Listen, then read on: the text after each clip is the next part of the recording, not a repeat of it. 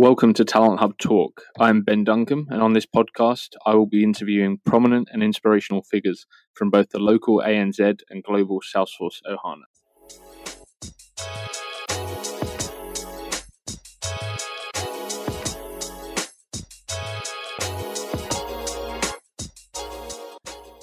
Thank you for joining this episode. This episode is just with myself, so I have recently been inviting some people to send in some questions and any Salesforce market career-related questions that I will answer on this episode of the podcast. I've actually had some really interesting questions posed to me just through the day-to-day role that I do over the last few weeks. So I've included some of them as well because I think there's some interesting stuff that has come up that I think that will be of interest to the broader market. I also just want to take this opportunity to thank the listeners, yourself, as you're listening, because this is our 99th episode, which is pretty crazy to think we've hit this number. So 100th episode coming soon. But yeah, it's pretty crazy that we've got to this amount so far, and looking forward to bringing more episodes over the coming weeks and months. So I'll dive straight in and bring up some of the questions that I've been asked and give my response and my view on my feelings to how the market kind of appears or is acting in those areas. And hopefully there's some value in here for you. So the first question is, what are the percentage differences in pay between the different company types? So this one was off the back of a post I put up on LinkedIn a few weeks back, where I explained that it was getting more and more difficult to move people between certain companies. So I was saying that for end users at the moment, it's getting more difficult to hire from certain consulting companies, because consulting companies in some spaces or in some particular consulting organizations tend to pay higher than some end users. And then also for big global system integrators, sometimes it's getting harder for them to hire from some of the smaller partners, because some of the smaller partners have less red tape when it comes to certain salary bandings. So that was my post. So I got this question, what are the percentage differences in pay between the different company types? And the honest answer is there isn't like a specific percentage difference. I couldn't even tell you an average difference between the companies, because in reality, some end customers pay more than some consulting firms, and some big partners pay more than some small partners. So there really isn't a rule. It was just an observation that I'd seen in the market, that from speaking to various different company types, I'd noticed that, really end users at that point were really starting to struggle to attract developers from some of the smaller consulting partners, and also architects from senior people from some of the bigger partners. End users were struggling to make those payments. So I don't think there is a hard and fast rule across the ecosystem. I think every company is different, but that's one of the big things you need to know. Every company does have different salary bandings, and some are a little bit more rigid than others. So in reality, it's just about understanding, what the company's expectations are, where your expectations fit compared to that, and then making an assessment rather than, just targeting certain industries or certain size consultancies, because some will surprise you and others won't. The next question is an interesting one. So should recruiters that we are working with proactively be approaching our staff? So the honest answer is no, they shouldn't. And it depends, obviously, when you say you're working or you're actively working with them. If you maybe once worked with that recruiter a long time ago, but there's no kind of ongoing agreement, or there's no active communication between yourself and the recruitment agency, then it's a little bit different. But if you're actively working with a recruiter and providing them with opportunities to source roles for your company, then no, they shouldn't be approaching your staff and trying to approach people and lure them out of your business. I think if your staff are actively looking for work, though, it's a little bit different. So if your staff approach the recruiter, and even though you might be working with that recruiter on some other roles, ultimately, if your staff member is actively looking for a job, it doesn't matter if they go through that recruiter or another recruiter, they've already made their mind up to leave. So I think that's a little bit different.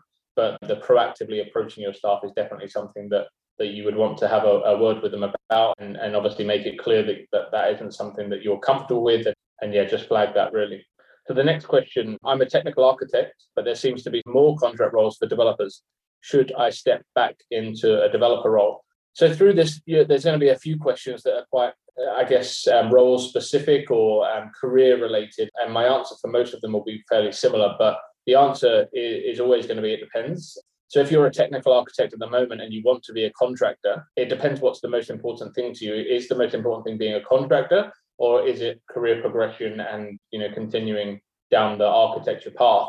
Some people just want to be contractors, and there are plenty of people out there that have been technical architects before, but are now operating as a developer because there's more volume of opportunities there.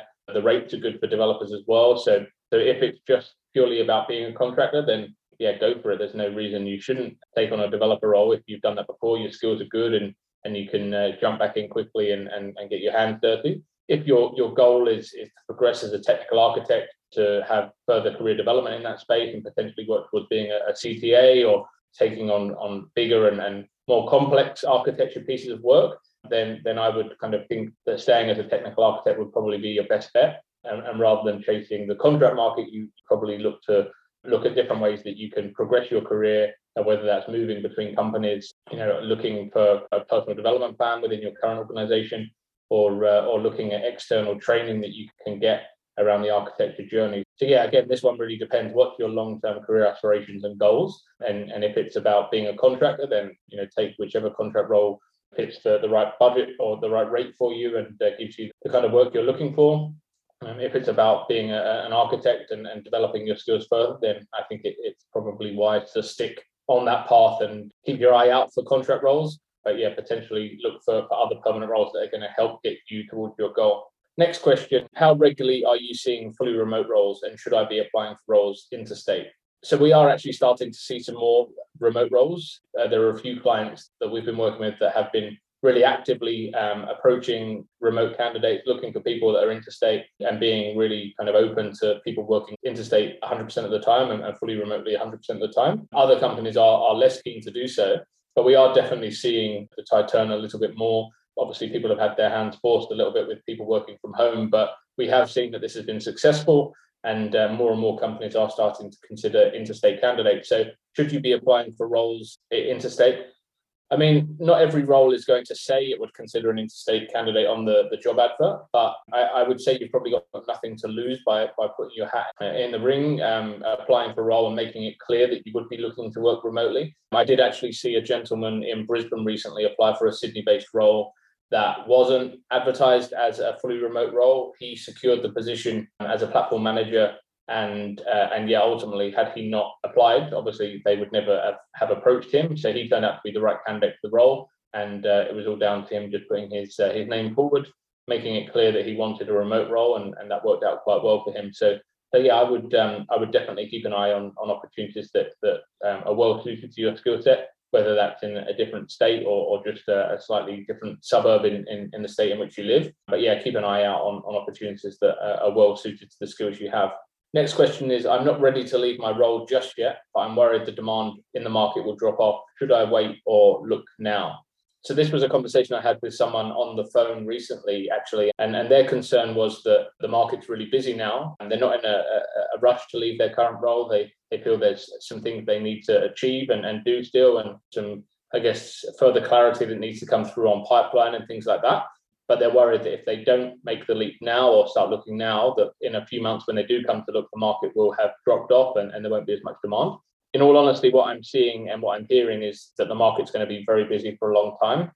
I've spoken to multiple end customers and consulting firms over the last 6 years, but over the last couple of months, the demand has been more so than I've ever seen before. And the conversations we're having just kind of back up the fact that that's not going away. I do think things will settle down a little bit when the borders open and when people can come into the country from overseas, because I think some of the consulting partners will look to bring people in from overseas and some of their offshore teams into the region. But yeah, in all honesty, I wouldn't have any concerns to say that the market is going to be busy in 3-6 months' time.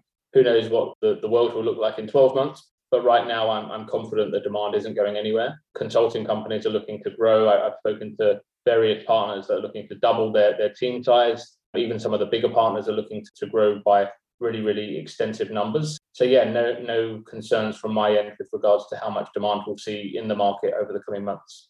The next question is, if I like a role but not the job title, how open are companies to renaming the role? So we do see this. We see people that might be in a Salesforce admin role now and want to go into another company, and the company are hiring for a Salesforce admin. So it seems like a sideways move.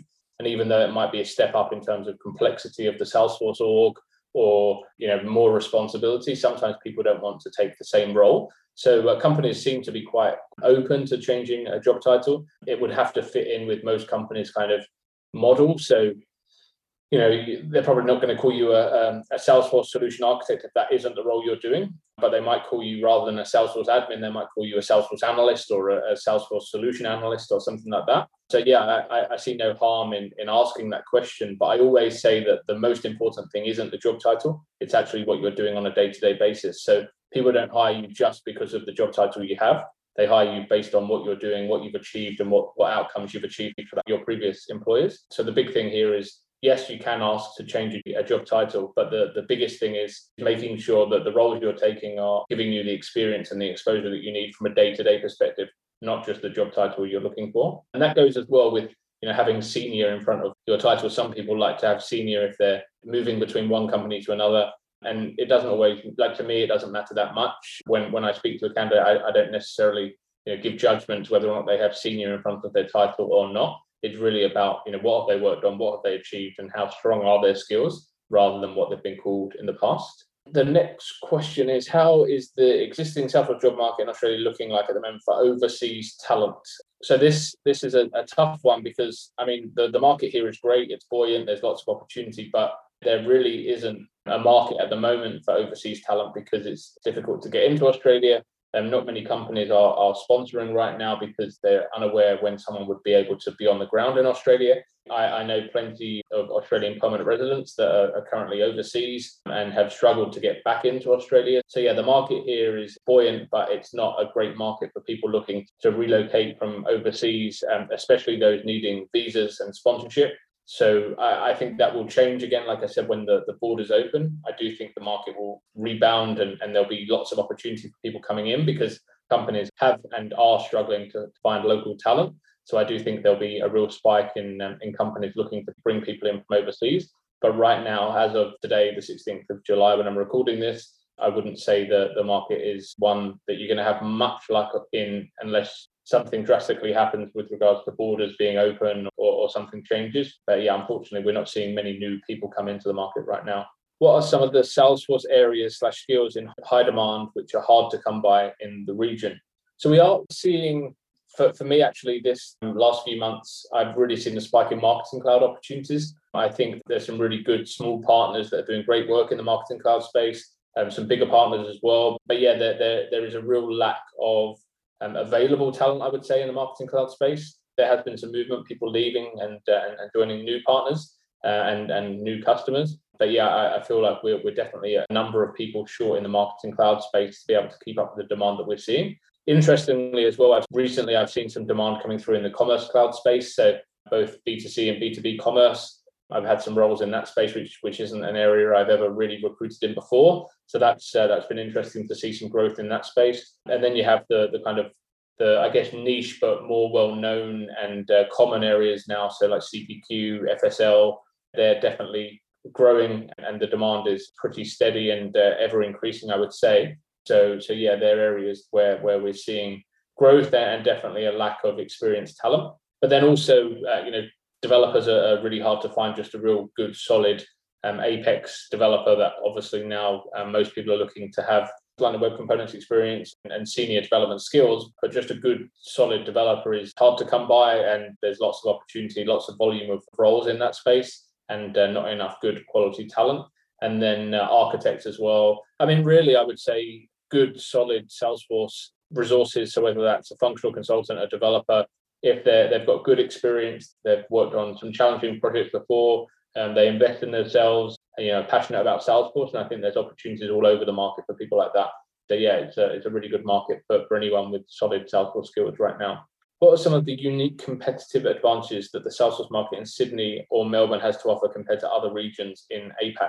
I think just the volume of opportunity, even if we just look at ANZ rather than the APAC region. So if we consider Sydney and Melbourne compared to Brisbane, Adelaide, Perth, and obviously Auckland, Wellington, Christchurch, and so on, I appreciate the New Zealand market is also very busy, and there's lots of opportunity and also a shortage of good experienced talent over there. But the volume of opportunity in Sydney and Melbourne is just great. There's constant demand for good people in these cities. and the salaries are really good.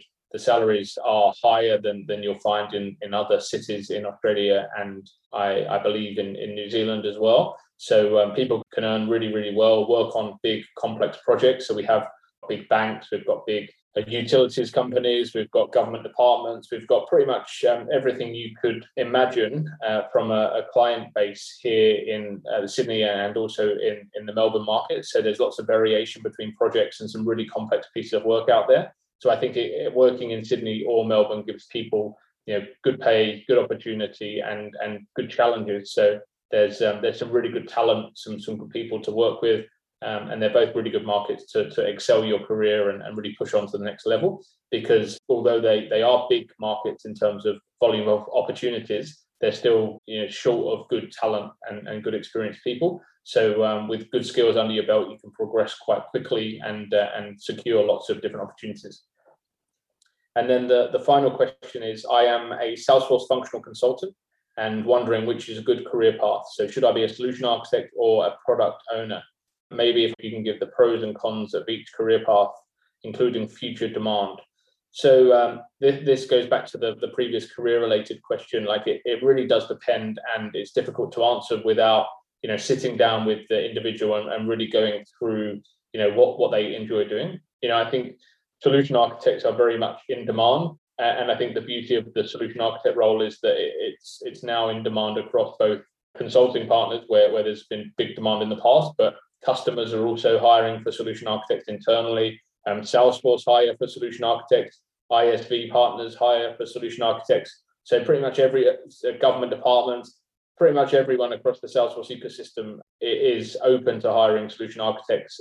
When I say pretty much everyone, I don't mean all companies, because not every company size or is going to make use of a solution architect, but every kind of company type. So big companies, in the end customer world, big consulting firms, small consulting firms, every different company type would look for solution architects at some point. So I think there's lots of volume there. I think the future demand there will be really good. Product owners is more of an internal facing role. So, working for an end customer, working for a government department, could be working for an ISV, but it isn't necessarily a role that's often hired by consulting companies. So for pure volume, I would say solution architects probably would be the more in-demand area in the future. But in saying that, it's really hard to find good product owners and people that have good, solid Salesforce knowledge, but more so, not necessarily being a hands-on person, more, managing stakeholders, defining and delivering a roadmap, working with the business and also the technology team. So being the kind of conduit between the two, those people are really hard to find as well. So it comes down to what kind of role do you enjoy more? Where are your skills better aligned? Like, do you think like an architect? Do you want to work purely on projects and work in that kind of delivery space? Or are you someone that enjoys kind of taking a long-term view of a platform or a product and driving engagement and I guess making that product as fit for purpose over the long term? And depending on which one you prefer, then I think there's going to be good opportunities in both areas. And really, it's just about identifying which skills you have are most aligned to that role and what areas you really need to work on to plug those gaps. So yeah, I don't think you can go wrong with either role, but it really depends what you want for your long-term career and what your skills are and what you enjoy doing. So yeah, hopefully there's some interesting insight there for you. And I'm always kind of keen to answer any questions you have. You can reach out to me on LinkedIn anytime, drop me an email, give me a call. These are the kind of conversations I'm having on a daily basis. So if anything comes up that you kind of are unsure about, or you're just looking for some advice or some insight from myself, then I'm always willing to provide that. So yeah, look forward to hearing from you. Hopefully you're enjoying the podcast episodes, and keep your eyes peeled for our 100th episode, which is coming in a week's time. Thank you. Thank you for listening to another episode of Talent Hub Talk. If you're enjoying the podcast, we'd love it if you could subscribe and also leave a short review. We're keen for this podcast to reach as many people